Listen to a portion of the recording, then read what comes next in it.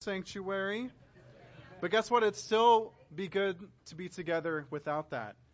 Amen. I mean, the Church of Christ comes from tent revival movements without air conditioning, right? There's a little history there for you. Okay, anyways. But good morning. We are in our summer series, Treasuring God. Treasuring God. What better could we do with our summertime than treasure God together as a community? Not only are we treasuring God together as a community here in Wichita, but we are linked up with churches throughout the country also focused on treasuring God. If you have those booklets, you'll see there are QR codes, links to get connected with Christians and other churches doing the same thing, getting to share experiences with them and learn about their experiences as well. So if you haven't checked that out, please do. Okay? Amen? The words of Jesus ring true. Where your treasure is, there your heart will be also. They ring true in every aspect of human life. Where we choose to invest our lives reflects what we truly desire. Summertime is a demonstration of this, right? As it displays exactly where we Christians go to escape and to refresh. For many of us, we mirror the world's method of vacationing and self-care, seeking comfort and indulgence over reflection, devotion, and meditation. This series, Treasuring God, is here to help us focus on what truly matters during vacation season, our intimacy and connection with the Creator. Can I get an amen for that? As a brief reminder, this is a 2-month-long series. This is going to take us through Labor Day weekend. And we're going through the various aspects of treasuring our relationship with God. Each week is guided by a different psalm, which the Psalms are a traditional guide to worship that our spiritual ancestors all relied upon. So in addition to that, we also will have different people share each week. And they're going to share their unique perspective on the psalm and on treasuring God. So what an opportunity we have to allow the plethora of voices and perspectives in our community to be shared and celebrated. Amen? Amen. Today's topic is treasuring the church from Psalm 84. So if you'd like to in your Bible, you can open up there. That's where we will be for most of the time today. At first glance, I'm not going to read the psalm yet. Bill will be coming up shortly and he will read that. But at first glance, when we read or listen to this psalm, you might be confused what the psalm has to do with treasuring the church. So before we dive into that and before Bill comes up, I would like to remind us of some context of a few passages. Amen? Amen. Psalm 84 is going to be talking a lot about God's temple and treasuring God's temple. In Ephesians 2, starting in verse 19, Paul says, "So then, you are no longer foreigners and strangers, but fellow citizens with the saints, and members of God's household, built on the foundation of the apostles and prophets, with Christ Jesus himself as a cornerstone. In him, the whole building, being put together, grows into a holy temple in the Lord. In him, you are also being built together for God's dwelling in the Spirit." Elsewhere in 1 Peter chapter 2, it says, you yourselves as living stones, a spiritual house, are being built to be a holy priesthood, to offer spiritual sacrifices acceptable to God through Jesus Christ. And yet elsewhere in 2 Corinthians chapter 6, it says, "For we are the temple of the living God. As God said, I will dwell and walk among them. I will be their God, and they will be my people." Therefore, as we hear Psalm 84 today, let us be reminded that we are the temple of the Lord. God's presence dwells among us, and we together bear his name. So, Bill Wisby is going to come up and share for us this morning. When it comes to treasuring the church, really the Wisby family are obvious representatives. As someone who came to church as a visitor, who wanted to be as least involved as possible, and he shares that. Not true. Bill's heart has radically changed as he embraced the life of Kingdom Come. Now Bill's everywhere. But it's far more than attendance. Rather, he seriously contemplates how to serve his fellow brothers and sisters in meaningful ways. And few see how much he and his family sacrifice for the good of others within our community. So let's open our hearts, our minds, and our Bibles, and let's welcome Bill up to share.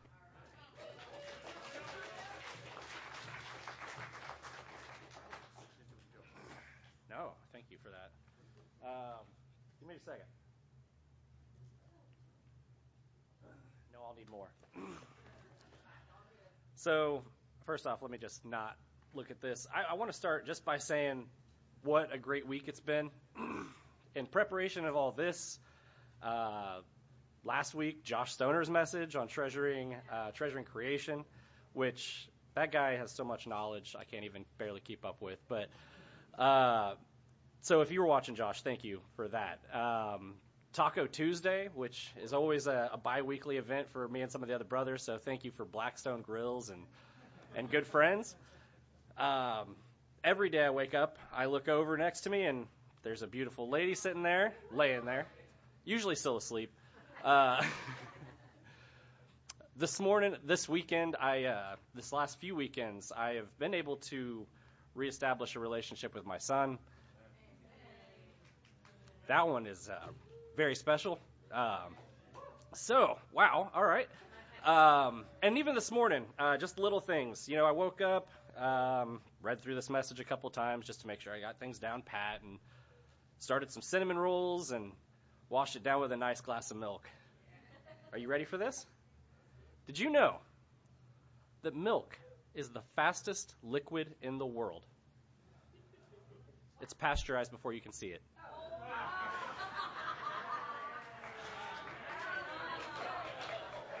Was it worth the wait? Was it worth it? All right, so let me say good morning, church. Good morning, church. Take a minute to marinate on that word. Just a quick moment to really think about the word church. Something we should all treasure, but may hold a different meaning depending on how we look at it. So, complete disclosure, what I'm getting ready to say may sound harsh, but I assure you it is meant to say more about me than it is about you. And I won't name any specific examples. But aside from just a couple of you, Jacob, I told you, this has never happened between you and I, but some of the others here and any visitors, and this means live streamers as well. When I look out at you, I can say with full confidence, at one point, you have all annoyed me. Just in some way, shape, or form. Now, before you rush the stage to introduce your fist to my face, let me also state that even more importantly, each and every one of you, live streamers, members, visitors, young and not as young, have brought me a great deal of joy. Don't feel called out. It's okay. You've all brought me a great deal of joy. Because it's inspiring. Simply by being right here or watching over the stream or even listening to this online at a later time, you're showing your dedication to God and your family. You each carry gifts that have the ability to impact the world. When you share your gifts that God has blessed you with, your inspiration starts here, then it spreads down the block, then across the city, compounding through the state. Gaining momentum, it moves through the heartland, then the nation, and then like a stone thrown into calm waters, your inspiration has rippled across the world. Wow. To quote a neighbor of mine who stood at this very podium last week, that's pretty awesome. It's for you, Josh. All right. So what do we say? I get out of my own way here. We'll jump into the Word. The Bible is always spoken more eloquently than I can anyway. So, as Ethan mentioned, I will be reading out of Psalm 84, verses 1 through 4. And this first passage that I'm going to read is out of the Holman. So, it says, "How lovely is your dwelling place, Lord of hosts. I long and yearn for the courts of the Lord. My heart and flesh cry out for the living God. Even a sparrow finds a home, and a swallow a nest for herself, where she places her young near your altars, Lord of hosts. My God and my King." Or flip that and reverse it. "How happy are those who reside in your house, who praise you continually." As a person who lives for music but has no discernible talent for singing or keeping any sort of rhythm, ask my wife, she's seen me dance, I will not sing this, but this verse here, these verses, they remind me of the song from Louis Armstrong, "What a Wonderful World." I realize the obvious reference should be the last song we just sang, right? Better's One Day. But to me, "What a Wonderful World" immediately popped in my head when reading this particular version of the passage. I see skies of blue and clouds of white, the bright, blessed days and the dark, sacred nights, and I think to myself, what a wonderful world. As previously mentioned, that passage was read from the Holman Christian Bible, and the way it was written made me think about the world around me, the places I can go and clearly see God's beautiful work. The passage is referencing actually us as a church, but to me that didn't clearly stand out. However, I am a bit slow, and I need things broken down for me a little bit more. This is usually why I am teaching in a Kingdom Kids classroom. Their lessons are right at my level, and even most of those kids are smarter than I am, which is a good thing. So, So I decided that I should probably check out a few other passages and a few other versions of the Bible. So I started with the NIV, then the ESV, and then I went to the NLT. None of those really helped me much either. So I checked out the Passion Translation. All right. So let me, before I read this, do a little caveat, because if telling you that you annoyed me wasn't already a turnoff, for some, me just saying that I read the Passion Translation may really have them tuning out at this point. But the Passion Translation draws criticism from some because it was translated by a singular individual man. And he has made some controversial claims about his relationship with God. However, with this specific passage, I found it enlightening, and it spoke to me a little bit more clearly than the other translations that I read. So don't take me reading this necessarily as a glowing recommendation for that version, but I do always encourage you, read multiple verses from different translations, multiple formats, to find something that speaks more clearly to your heart. So, the Passion version of the same verse from Psalms 84, 1 through 4, says, "God of heaven's armies, you find so much beauty in your people. They are like lovely sanctuaries in your presence." That's us. We are sanctuaries. "Deep within me are these lovesick longings, desires, and daydreams of living in union with you." Just that sentence right there is so beautiful. "When I'm near you, my heart and my soul will sing and worship with a joyful songs of you, my true source of life. O Lord of heaven's armies, my King and my God. Even the sparrows and swallows are welcome to build nests among your altars to raise their young. What pleasure fills those who live every day in your temple, enjoying you as they worship in your presence." That translation to me screams church. The church, not as a place in the world, but rather the world itself, and more importantly, the people in it. The people are lovely sanctuaries of God's presence. Matthew 18:20 says, "For where two or three are gathered together in my name, I am there among them." And them's be the red words, straight from, thank you, straight from the lips of the Savior himself. Guess what also happens when we come together in two or more? Every so often, we get into disagreements. I've already stated that I've been annoyed with you. And you, more than likely, at some point have been annoyed with me, maybe in the last 5 minutes. It's a byproduct of gathering. I mean, does that mean that we should stop gathering? Absolutely not. No.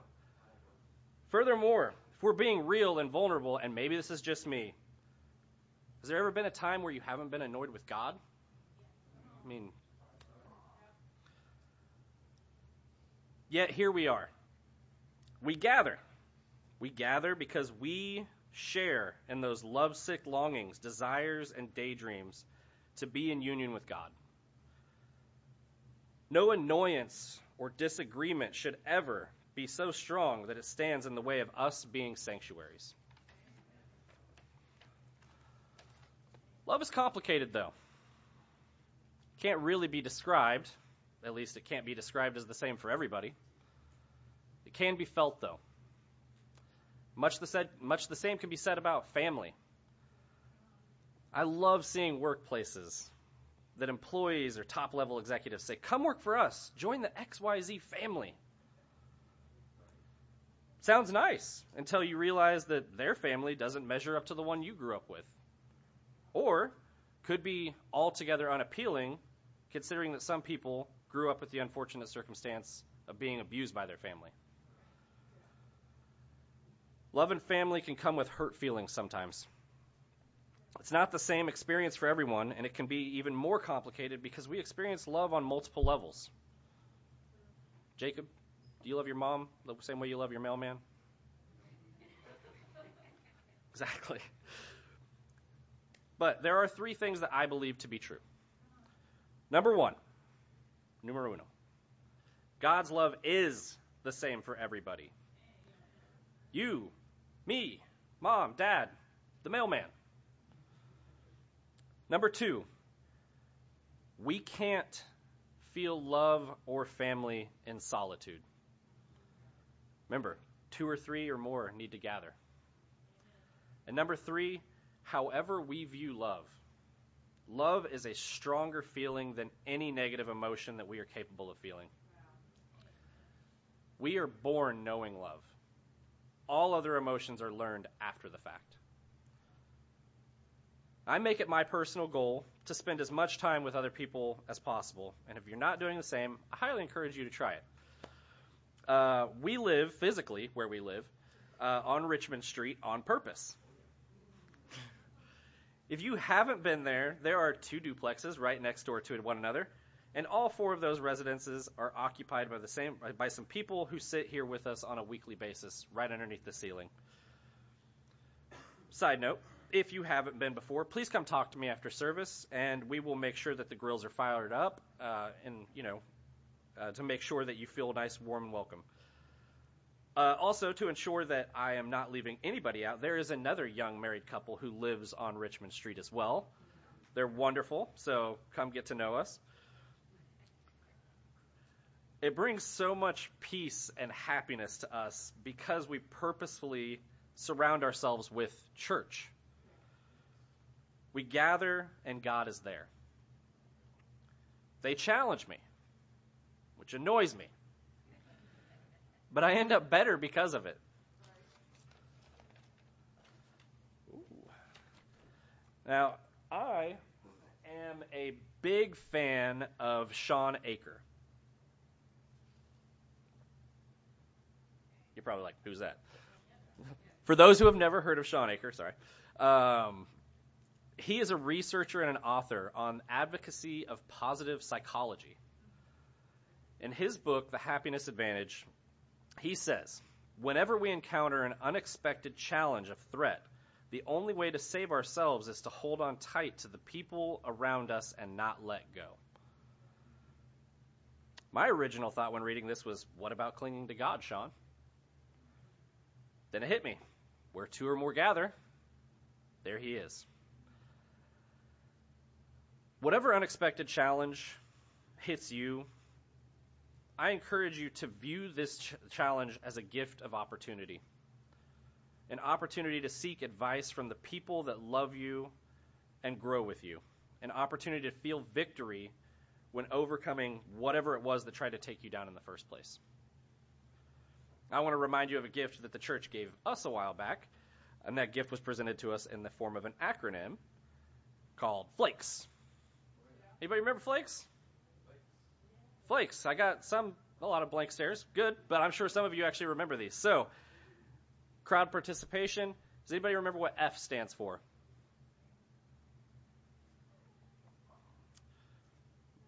All right. Forgive and be forgiven. L, by chance? Huh? Love. Love and be loved. If that was a guess, it was the best guess. So, how about the A? Accept. Who's saying all these over here? Of course, yeah. Accept and be accepted. The K? Know. Know and be known. Sorry, I wasn't saying no, like, no, you're wrong. No, know and be known. I'm being kind, sorry. How about the E?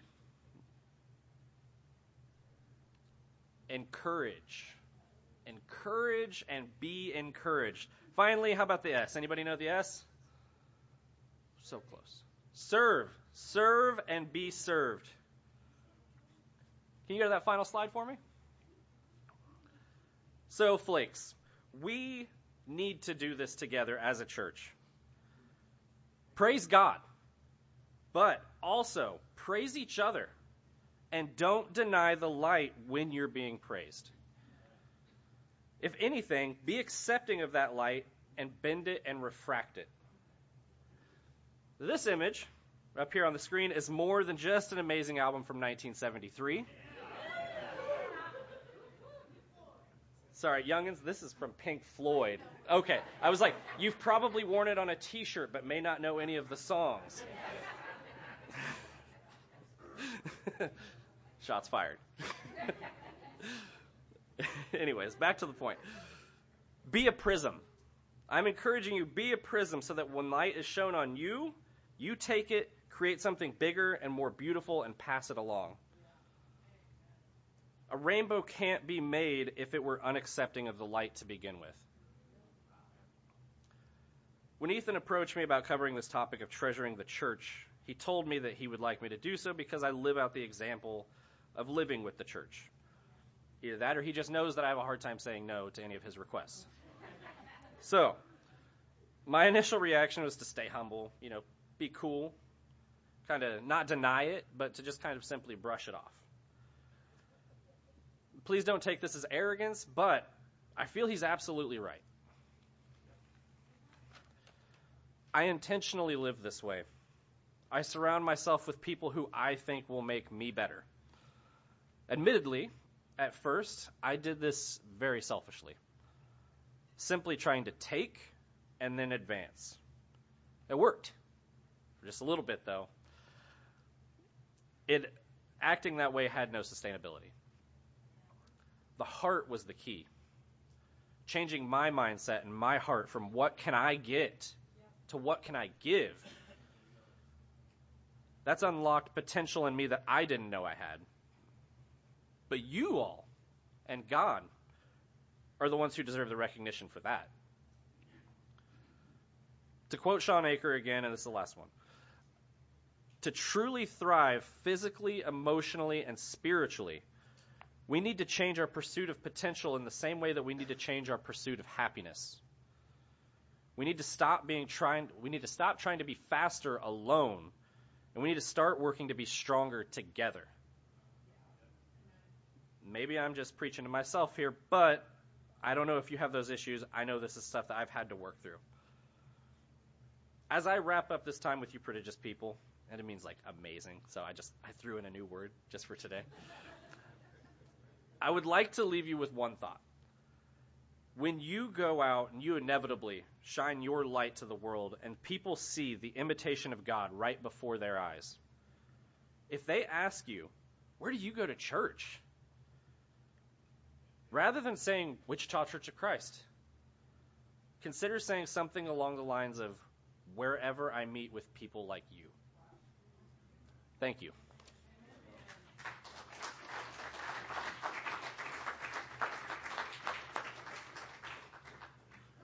Amen. Thank you, Bill, for sharing.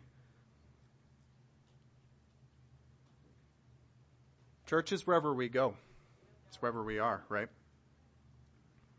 You know, how we treasure the church, the dwelling place of the Almighty, has everything to do with treasuring God.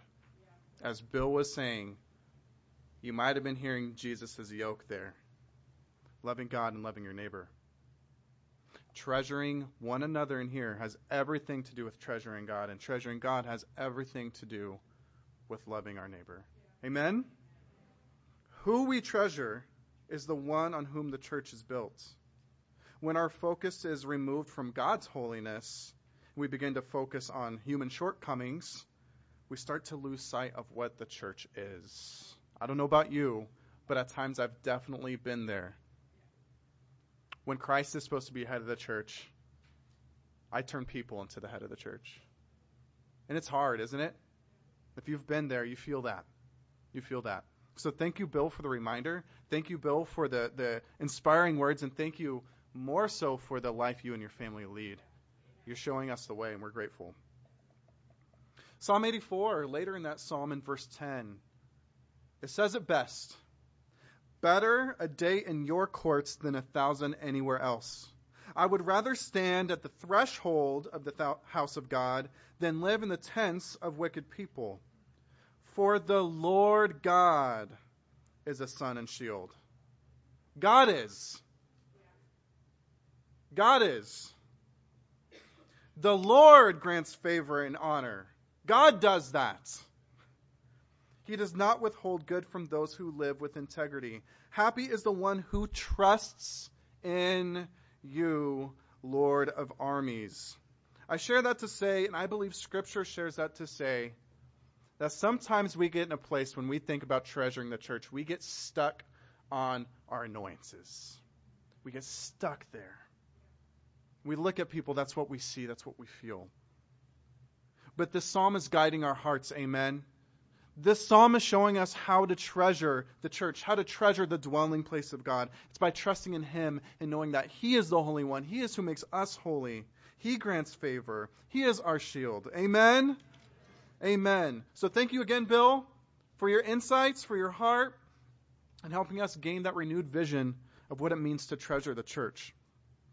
We're gonna take communion together here shortly, but I think this is an important point that Scripture makes that we must adhere to in this time. You know, the early church struggled, like really struggled with one another in ways that we may never really get.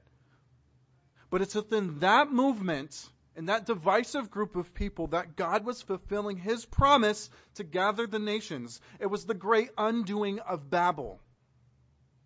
But the Jews and Gentiles struggled to honor one another. And they focused more upon their differences and on the status quo of society than how Jesus unified them as a new kind of humanity to bring peace to the world. We too need this reminder as we talk about treasuring the church today in our world. Amen?